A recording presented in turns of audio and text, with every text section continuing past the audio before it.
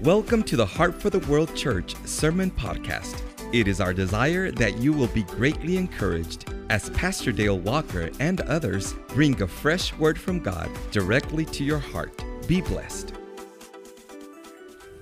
Awesome. I love being a peep. Hallelujah. Welcome again. And if you see in your sermon outline, we're talking, we call it, It's Not Fair, how to experience God's undeserved grace in your life. I do want to mention one other announcement. There's also if youth want to be baptized, there's a class next Sunday at 11. And we just think Easter is an amazing time to get baptized. So we really want to encourage you, if you're a parent of youth, see if their heart is for that. But what I want to share about God's extravagant grace, I talked about having the best life you could never deserve. And it comes because of what Jesus paid on the cross. I put here that many people know about God's amazing grace, but many know it in their head, but haven't experienced it fully in their heart. It's hard to grasp how God's grace. Grace is, we said, undeserved favor to the undeserving. It is not God's payment for anything you did. It's Him lavishing on you the opposite of what you deserved. It would be like a policeman stopping you for driving too fast. And not only does he say, I forgive you, that would be great. But he says, by the way, I want to give you $5,000 too. That's grace.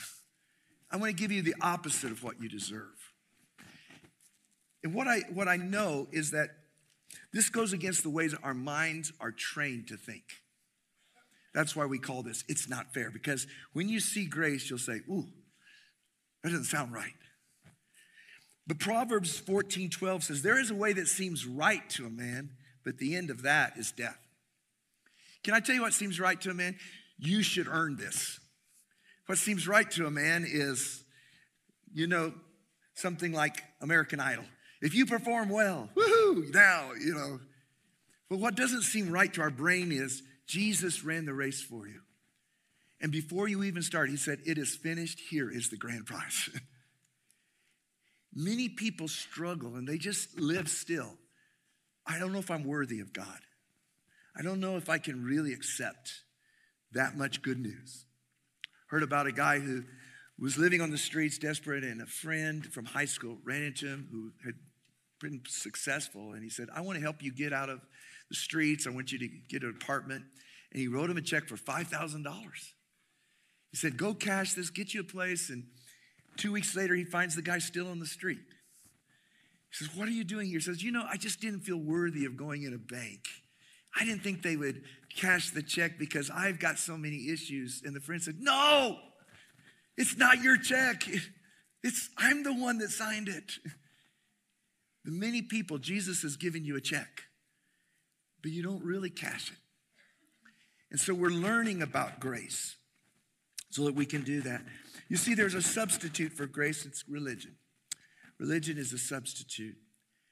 Religion is about performance, and it's about keeping the rules. And from the beginning, religion has come in. If I had time, I'd take you, there's Cain and Abel. Cain is religion and Abel is grace. Every story almost in the Bible is religion or grace. And the story we're going to read is one very familiar to you about the prodigal son. And the point of this is we're going to see the elder brother, we're going to see religion, and we're going to see grace. But this is something I really want you to see, because this story is literally told to the Pharisees, who were the religious elite of that day. And they represented. Now, I want you to know Pharisees, because definitely they deserve a bad rap. At the same time, you would have probably loved to have a Pharisee as a neighbor. The yard would have been perfect. Their kids would have behaved. They were the people who believed in the Bible.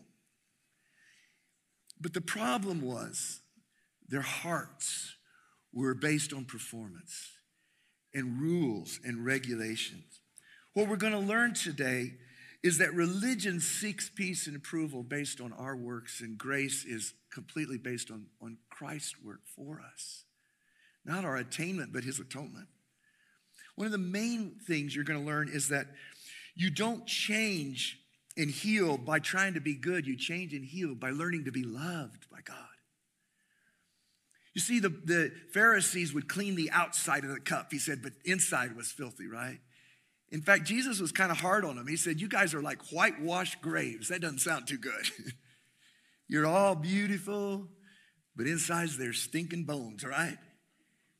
Because you see, religion can't change your heart. It can change your outward appearance, but it can't change your heart. Only love can change your heart.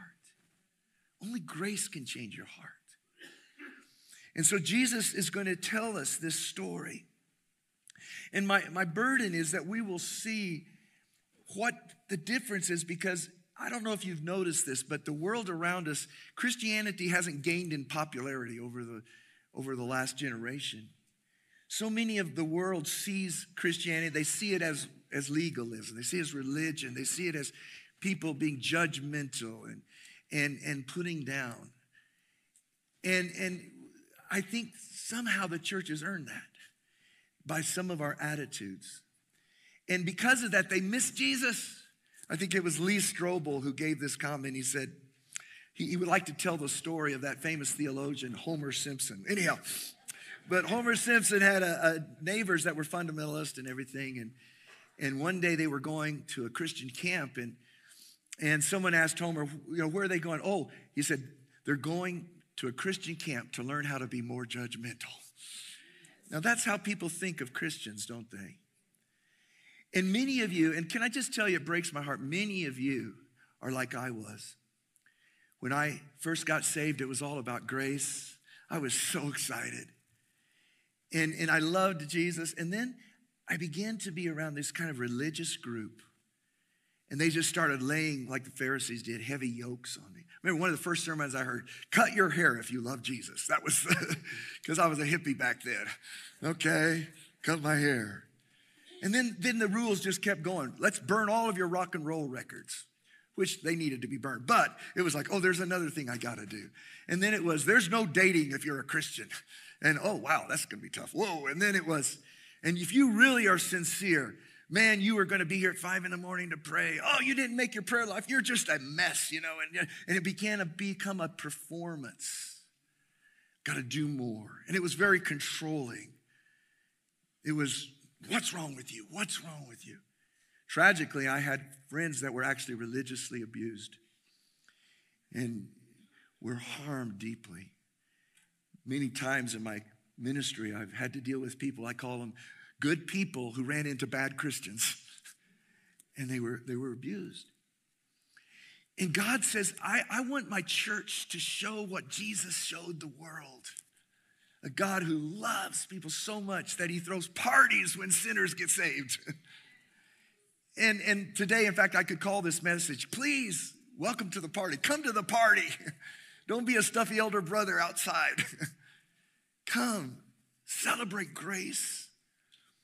As I said, the other part of it is that many of you here have lived under a yoke of the law.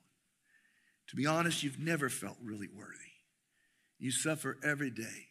Yeah, maybe God could bless Pastor Thomas or something, but I know I got issues. I am issues. Everything's issues. I can't really.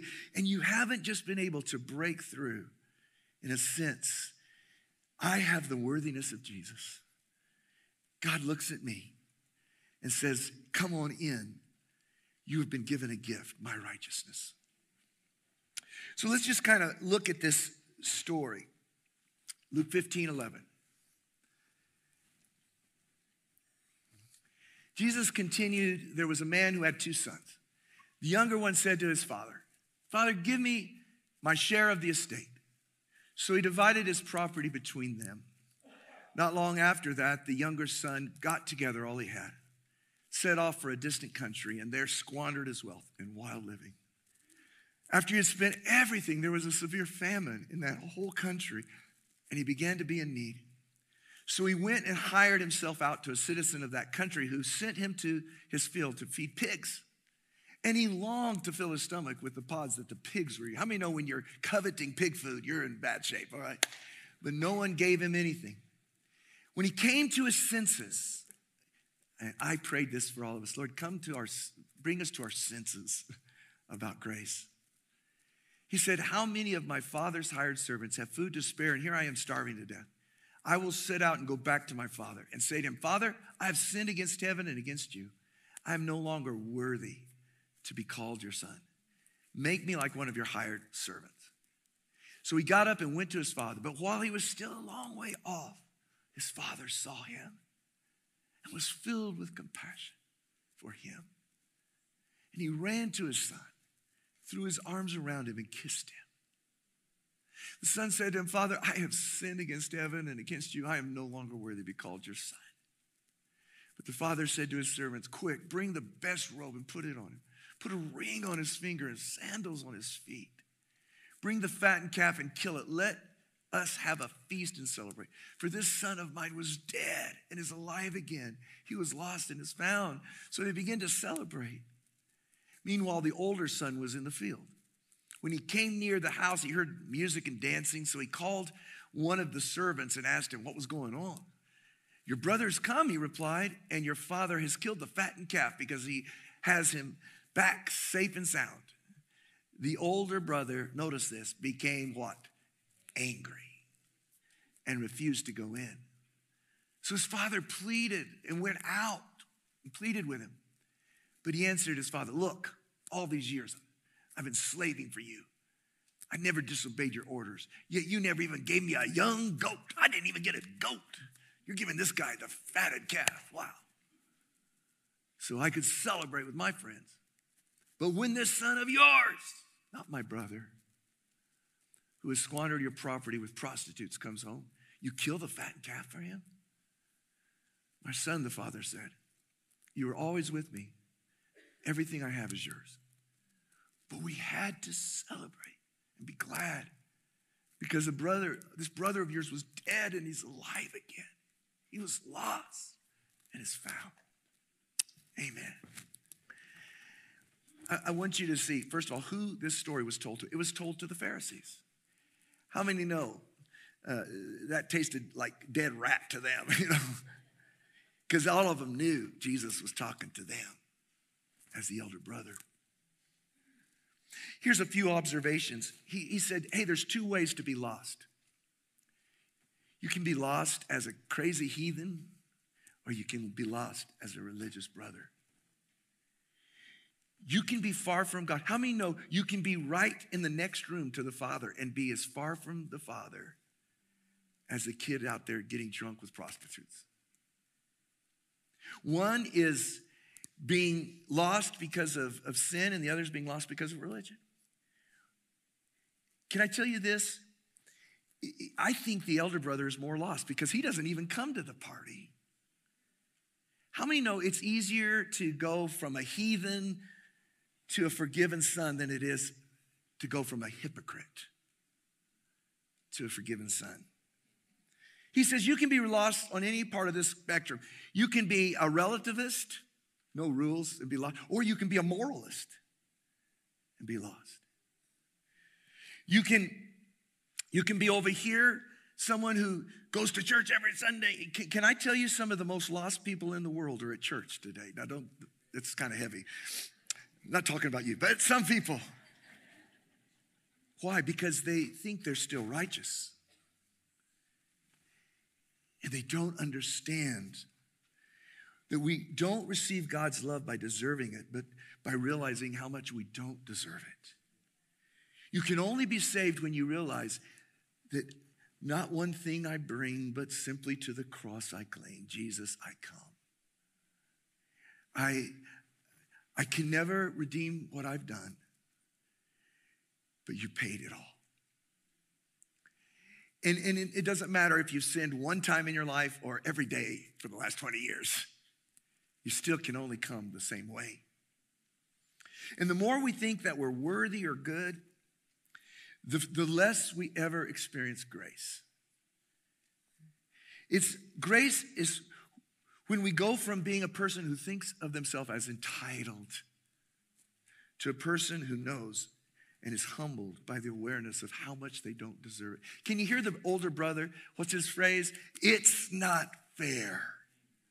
It's not fair. How on earth could that creepy brother of mine And the father says, of course it's not fair. It's grace. And you need it too, brother. Please, you need it too. Come on in. Aren't you glad that he didn't just go for the prodigal? He loved the elder brother too. He went after him. You see, it is not sin that separates us from God in general. It's our pride. Can I tell you what separates a person from God? It's trying to be their own Lord and Savior. I am good enough to be my own Lord and Savior. I'm a good person. I can give you my list. I keep score. And compared to those guys, I'm winning every time. Can I tell you, in the kingdom, whoever keeps score loses. If you keep score on yourself, you lose. If you keep score about other people, you lose. But whoever humbles themselves wins. You see, God cannot really bless an entitled person. You know why? A person who's proud, who feels like I deserve this. Do you know what happens when you bless an entitled person? You enable them. When you say, oh, you're pretty good. Here, I'm going to just pour it on you. They get more proud. Proud people get more proud when they're blessed. But humbled people get more humble. And so God doesn't come and say, yes, I'm going to just bring the party. Okay, we're going to get a food truck and go out to the elder brother. Because to reward his self-righteousness would have just made him a bigger Pharisee. God said, until you can break down and come in just the same way as your little brother did, you'll never be in the party of God. I think you can understand this. I mean, if you've ever had children and fed them something, you know how you respond when they start to act entitled. It's like you give them lunch, and if they're like, okra again? I am so much more deserving than okra. I cannot believe, Mom, you made okra again. And you're like, okay, and I'm about to make it for the next 3 weeks. And you think you want dessert? Forget the dessert. But what if the kid says, okra, Mom, you're amazing. How great is my mom? Whatever it is. You like, yes, and we are going to Calichi's right after this. Oh, yeah. Are you kidding me? You're humble and you're grateful? Come on. And that's exactly how God is. You see, God made it on grace because the only way you become the person you want to be is when you become overwhelmed with gratitude. And the law will never make you grateful. It'll just make you a scorekeeper. Here's a couple of other things. The story shows us that saving is through unconditional love and extravagant grace. I love the fact it shows us what God in heaven celebrates. Did you know today heaven is not celebrating all the good things that Dale Walker did last week? But if there is one person in this service, and I know there will be, who says, my life is wrecked and I don't deserve God, but he loves me. I am so sorry, God, would you take me? The Bible says heaven is going to go crazy today. That's why I love Easter. It's the biggest party day in heaven. You see, righteous people or the religious people, they don't celebrate when sinners come home. It's like when the person you dislike the most gets rewarded, you don't get happy at all. Let him go to jail. Whoa, that's a good day. Can I ask you, I can tell how much you understand grace by what do you do when someone you don't think is deserving gets rewarded beyond their deserving? Do you say, well, God, I don't deserve it either, thank you? Or do you say, I can't believe that happened? That turkey, what? Just think about that one. Number 2, the story's about the Father's pursuit. Nothing the sons did made the Father love them more or love them less. He goes after them. I want to help you understand. God does not respond to you according to your deeds. We read that last week. Psalm 103, verse 12. He has not treated us according to what our deeds deserve. For as high as the heaven is above the earth, so great is his mercy towards those who fear him. And when you understand, did you know this? That God is the pursuer and you're the pursued. In both cases, you see this in the text. The Father came out. He didn't wait for them to come in. He came out. He sought them. Did you know God is the pursuer? From the day you were born, he was shouting, I want to know you. Now, when you understand that, then you begin to realize things like if you're here today and you have any desire for God, that's not because of you. That's because the God of heaven put in you a desire to desire him. Did you know as humans, we wouldn't even want God if God didn't give us the want to want him. Now, when you understand that, you say, I'm not here in church because I am such a holy person that loves to go. No, you say, God, I can't believe I'm in church today. I don't even understand why I want God. But my heart wants God. But I didn't make that happen. I can't believe how amazing you are, God, that you would give me the want to want you. Doesn't that humble you? And guess what happens when you do that? All of a sudden you want him more. When you truly understand grace, you'll understand that what God wants is a relationship, not your rules and not your performance. Can I tell you from the beginning of time, you were created for what I call Father's house. It's what every human who's ever been born is looking for, Father's house. You know what it is? It's the embrace of the Father. It's that place where you experience what that younger son felt. I don't deserve this. I am treasured. I did nothing. And yet, I got my ring. The ring is my authority. I got my shoes, which means I'm no longer a slave. He said, I want to be a slave. You know the difference between slaves and sons in those days where slaves did not wear shoes.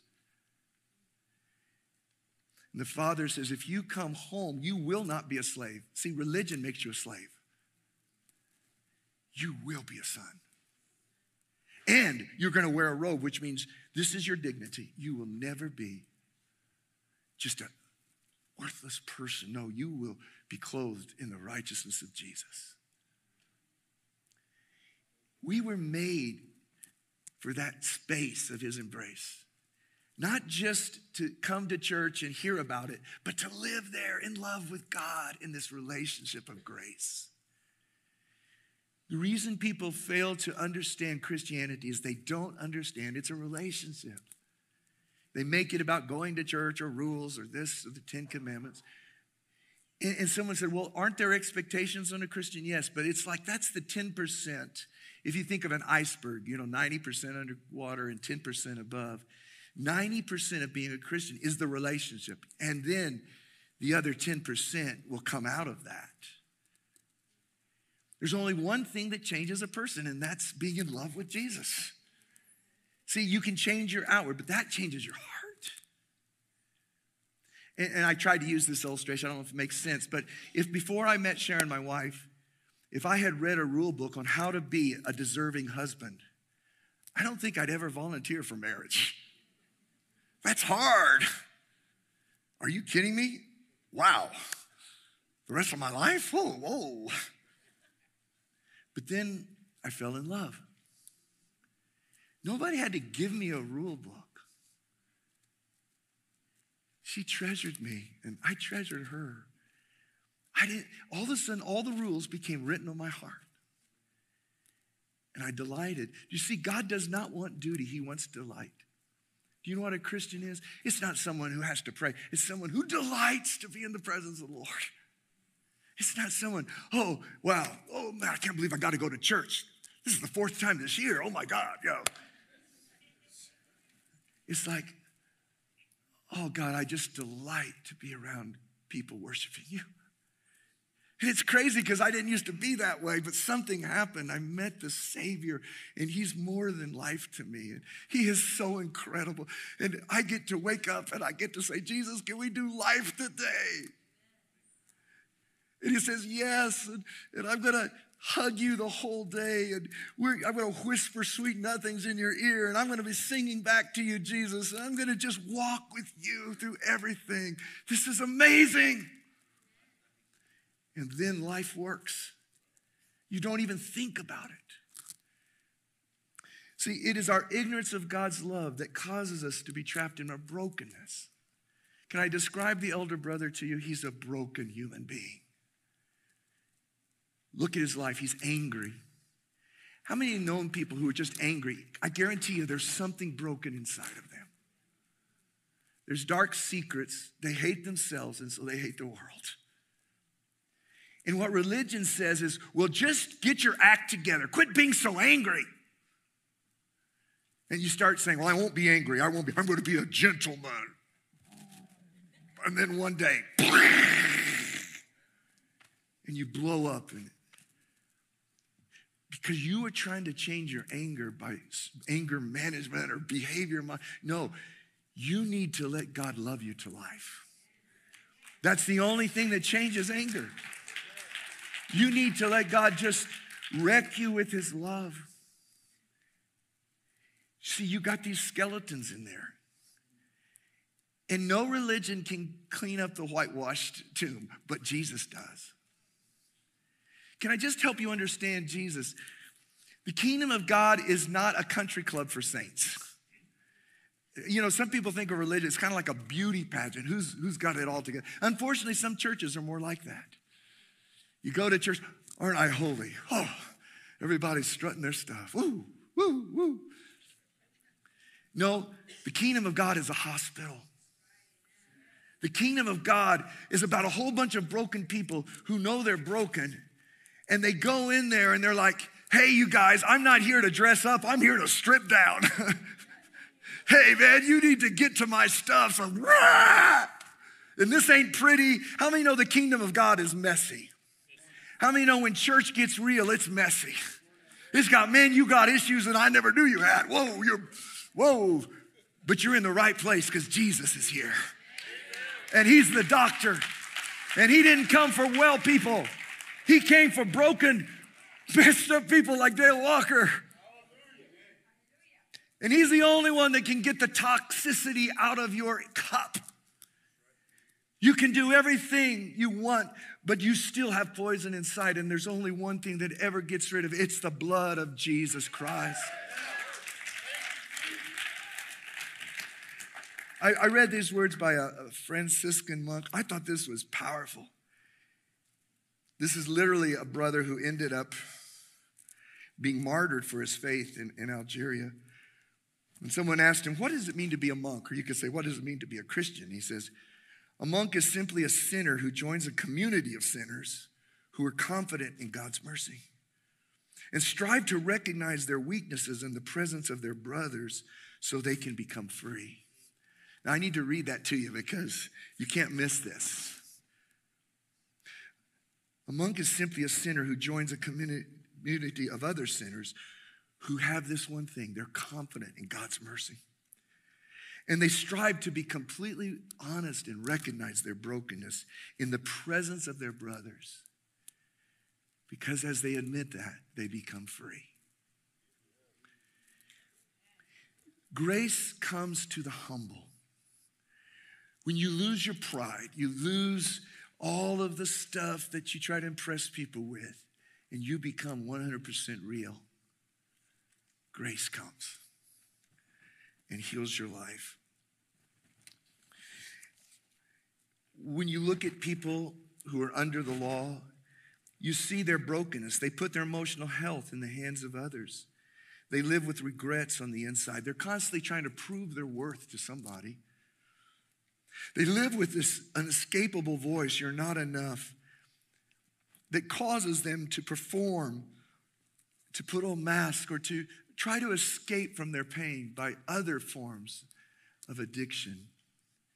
They're not running from something they know. They're running to find something they don't have. Worthiness, righteousness. They keep trying. You know, I saw this article in Vogue magazine about Madonna some years ago. Someone said, wow, Madonna, you sure are driven. She says, my drive in life comes from the fear of being mediocre. That's always pushing me. I push past one spell of it and discover myself as a special human being.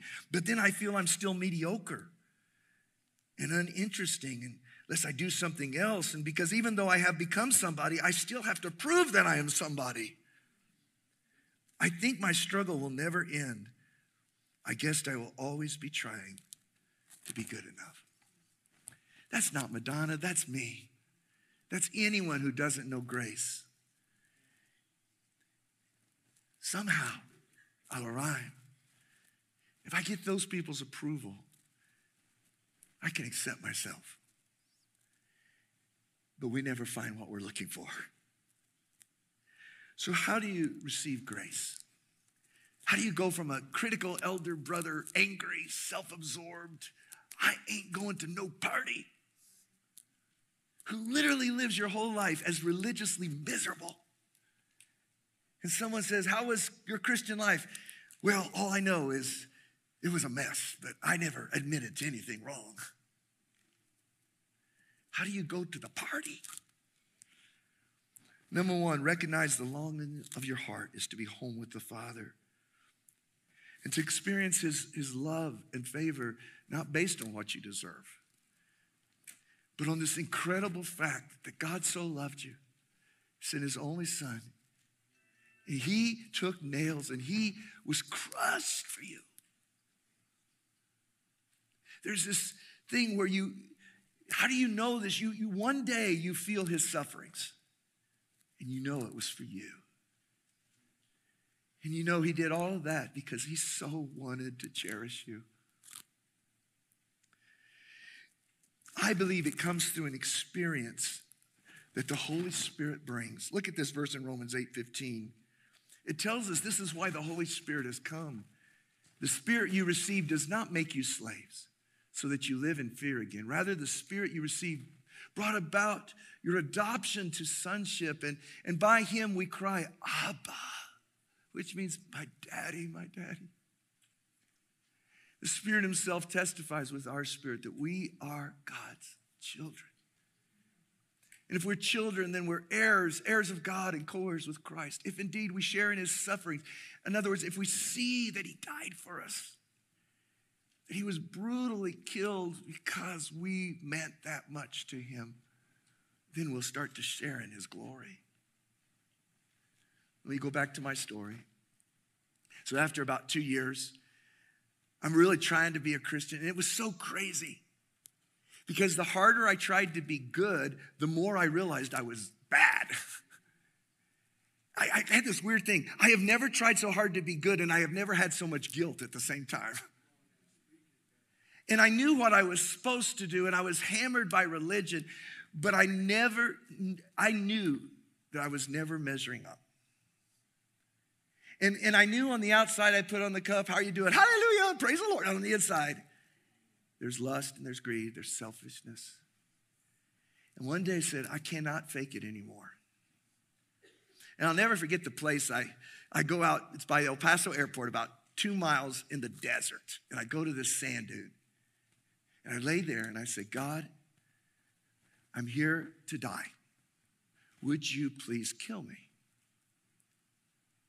And I know this sounds real dramatic, but what it was, God, I am a hypocrite. I can't go back to my old life. That sucked. I just not going back there. But I can't be this Christian thing. I've tried for 2 years. And all it's made me is this unreal, inauthentic, pretending to be a good person. And I just hate myself, God. And I don't want to live anymore. So maybe I could go to heaven, at least. As I was there, it was so weird, but I was just laying there, and then, like never in my life, I felt heaven open. As if a waterfall of God's mercy, I began to hear this voice in my heart. I love you. I love you. And it was all of a sudden, it was like I literally was getting so overwhelmed by it. I said, no, stop, I don't deserve it. I don't deserve it.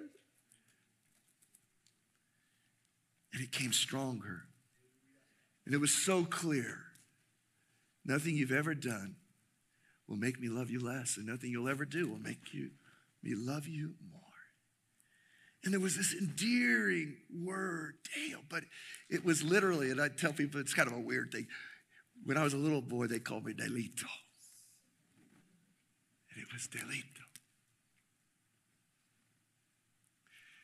And I just cried. And it just broke, and I just laid there all afternoon, bathed. Father was adopting me.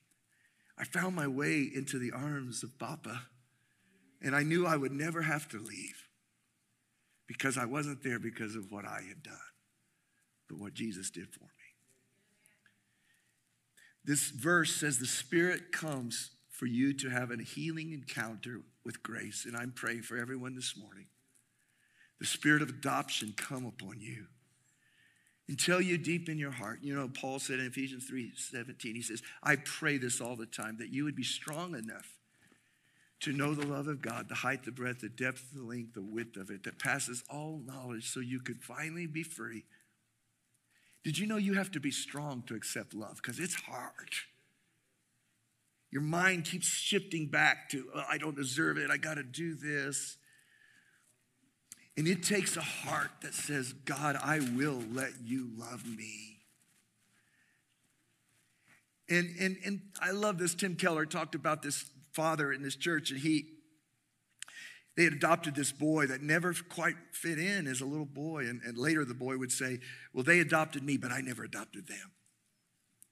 He was this broken little 6-year-old kid, and he says, but one day I'm walking down a path with my dad, and just completely out of the blue, my dad picks me up and he kisses me and he hugs me. And he says, oh, I am so proud of you, son. And he said, that day the lights went on in my heart. And that day I was a son. That is the Spirit. When you come to Jesus and you say, Jesus, I just come for your grace, he's going to lift you to the arms of Papa. And by the Holy Spirit, the kiss of the Father is going to become real into your heart. And you will never be an orphan or a slave again. How do you receive it? Make the choice to believe. This thing called belief is huge. I want you to notice that the son did not repent and then the father accepted it. The first thing that happened is the father kissed him. See, religion says it's penance. You have to do penance and then you might. No, Jesus says it's repentance. What does that mean? It just means you receive what Jesus did. A lot of people are trying to beat themselves up today. That's not grace. Before the son could ever get out the words, I'm unworthy, the father had already kissed him, and that's why he could say those words. He simply believed, and there was this thought, and I want you to have this in your heart today. I have screwed up so bad, but I think that my Father is so good that if I went back to him, he would care about me. Can I tell you, it's absolutely true. To believe is to simply accept it as the truth of your heart, even before you feel it. Look at this verse, Romans 1:17. It says about grace. The good news tells us how God makes us right in his sight. This is accomplished from start to finish by faith. Somebody say by faith.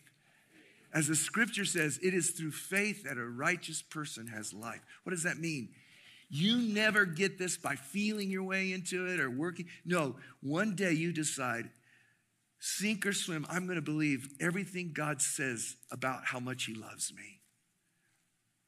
You don't just make it, okay, I went to church and I heard, isn't that sweet? No, you say, every day I will wake up, and I know some days I'll wake up and say, I don't feel worthy of God at all. But you say, you know what? I have made a decision, and I am making a declaration, and I am going to lean in, and my confession will never change. I am his beloved son, and he's well pleased with me. Zephaniah 3:17, he's rejoicing over me with joy and delight. Romans 8:32, he who gave his son, would he not also give me everything? I am his masterpiece. I am his beloved. Devil, I will not partner with your lies anymore. I will not go back to trying to feel good because I did this or that. It is done. It is finished on the cross. I am a person of grace, and I'm a person of worth based on what Jesus did. I am a son, not a slave, and I stand in the righteousness of God. And you will not move from that. And one day, grace will take over. I see grace, a grace encounter. It's almost like you're hard waxing. You just got to get in the light long enough. And gradually, the grace of God melts. He melts you and melts you. As you hear messages like I'm sharing today, and as you hear the Lord, your heart suddenly goes from a works righteousness. Not suddenly, but gradually goes from a works righteousness to grace. Bring God your secret, shameful things through confession. Did you know grace comes through confession? Now, I need you to hear this because, as I said before, the kingdom of God is about surgery. It's about humility. Religious people hide all their stuff because they think they're righteous by how they look. People of grace come and say, God, I come to your light. I am like that father, that monk said, I'm part of a community of sinners, and the more open I can become. You know, this idea, the hardest thing to repent of is self-righteousness because it's there. And I've been repenting all week, and it's kind of something I have to do all the time, but it's like, God, I know my heart isn't. I'm a real sweet person on the outside, but a lot of times my heart is not that at all. And God, I could spend the rest of my life being a pretty good poser. I spent 40 years learning how to be a pastor. Pastors know how to act nice. But all you're looking at is my heart. And if I'm all into myself and I'm all just doing it because this is my job, oh, God bless you, then I'm just a fake. And I say, God, today with that person, I was a fake. I need you to change my heart. As I come open to you, you might say, boy, that pastor's not very spiritual. Well, if you're looking for one, this isn't him, all right? But I hope I'm real. I hope I can say, God, every day I come before you. And there's no one who needs grace in this church more than Pastor Dale. Because every time I'm honest, most I have to bring my righteous pride. One of my favorite poems is, lay your deadly doings down at Jesus' feet. Find your rest in Christ alone, his righteousness complete. Here's my deadly doings. I tried 5 ways to earn approval this week. God, that's just junk. God, I don't deserve your grace. Put off the yokes of religion. And I want to close with this because several of you have come from environments where you don't even know that you wear yokes of legalism. That's how you were trained to think. That's how your family taught you. You were taught to live by shame. And you think it's normal. I remember this lady come up at ministry time. And she was such a good Christian lady. She had 3 kids. She was like, oh yeah, that's the Christian lady of the church. She went to the prayer meetings. She was like, yeah, you got it all together, dear. And she just came up, and I remember all the words, but she was like just covered with shame. And she says, I was raised in a very religious home. I was never enough. And somewhere after I went through some weird stuff as a teenager that I shouldn't have done, and he said, somewhere I got this label in my heart. Basically said, I will never be more than a 3 in God's sight. I'm gonna creep into heaven maybe, but I know that when God sees me, there's forgiveness, but there's no favor on me. And every day I struggle feeling unworthy. And I'll just never forget, as I prayed, I said, Holy Spirit, she needs to be adopted today. Would you take her into your arms, put a ring on her finger, put that robe on, put the shoes on her. And I just remember God's grace coming in. For the first time, it seems she realized God's not looking at your scorecard. He's looking at Jesus' scorecard. And you are in Christ altogether lovely. You are the righteousness of God. You are unblemished. You are my treasure. You are my daughter. You are my princess. You are my joy. You are my heart, because Jesus has made it so. And that's the way I see you. And that lid and that yoke just flew off of her life.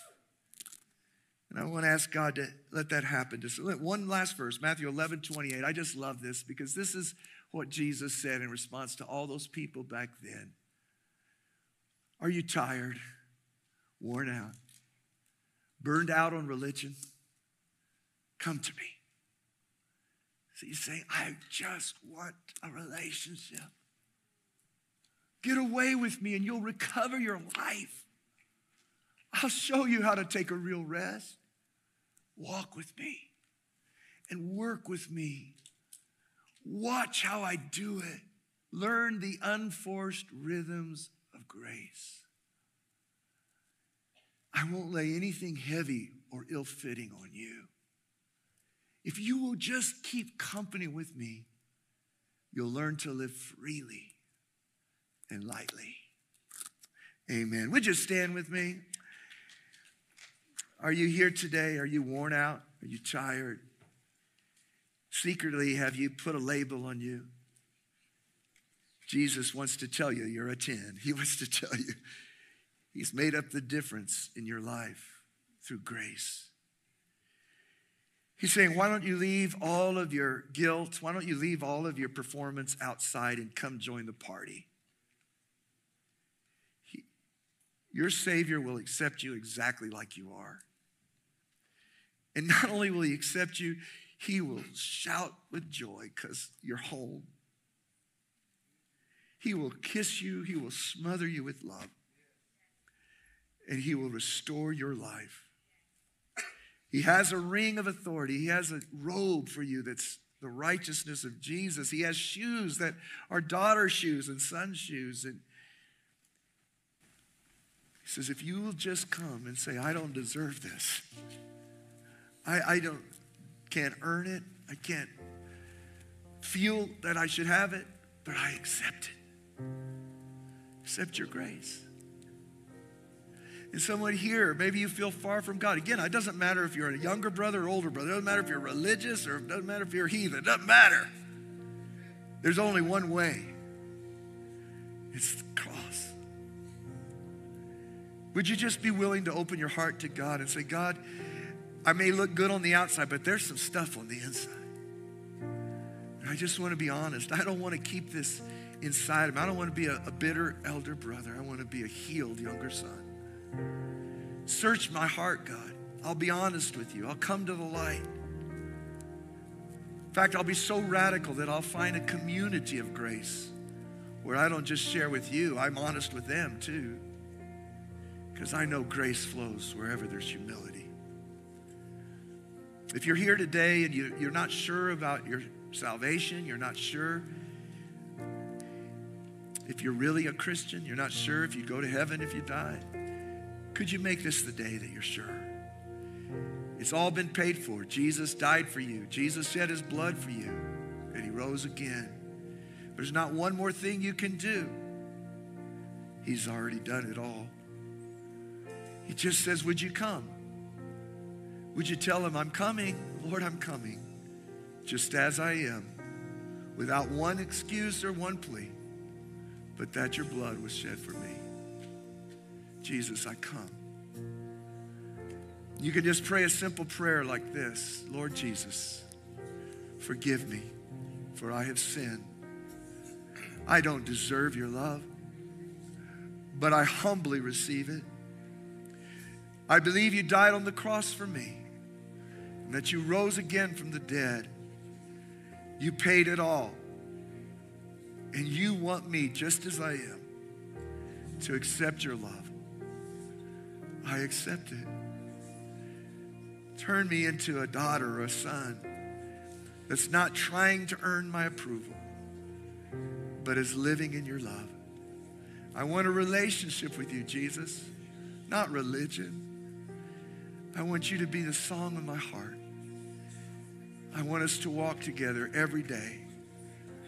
I want to delight in you. I want to do life with you, Jesus. I want us to live in your arms forever. I wait in you, Jesus, and receive your grace. And you said it's true. I accept it.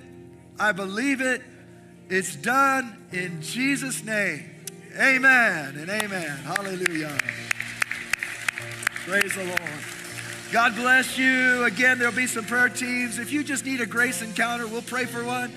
And if you'd like to stay, we'll be down at the chapel here in just about 15 minutes for our volunteer rally. God bless you. Thank you for joining us for this episode of the Heart for the World Church Sermon Podcast. We hope that God's Word has inspired you today in a way that will boost your faith greatly. We want to encourage you to visit our website at hftw.church and follow us on our social media. May God bless you richly.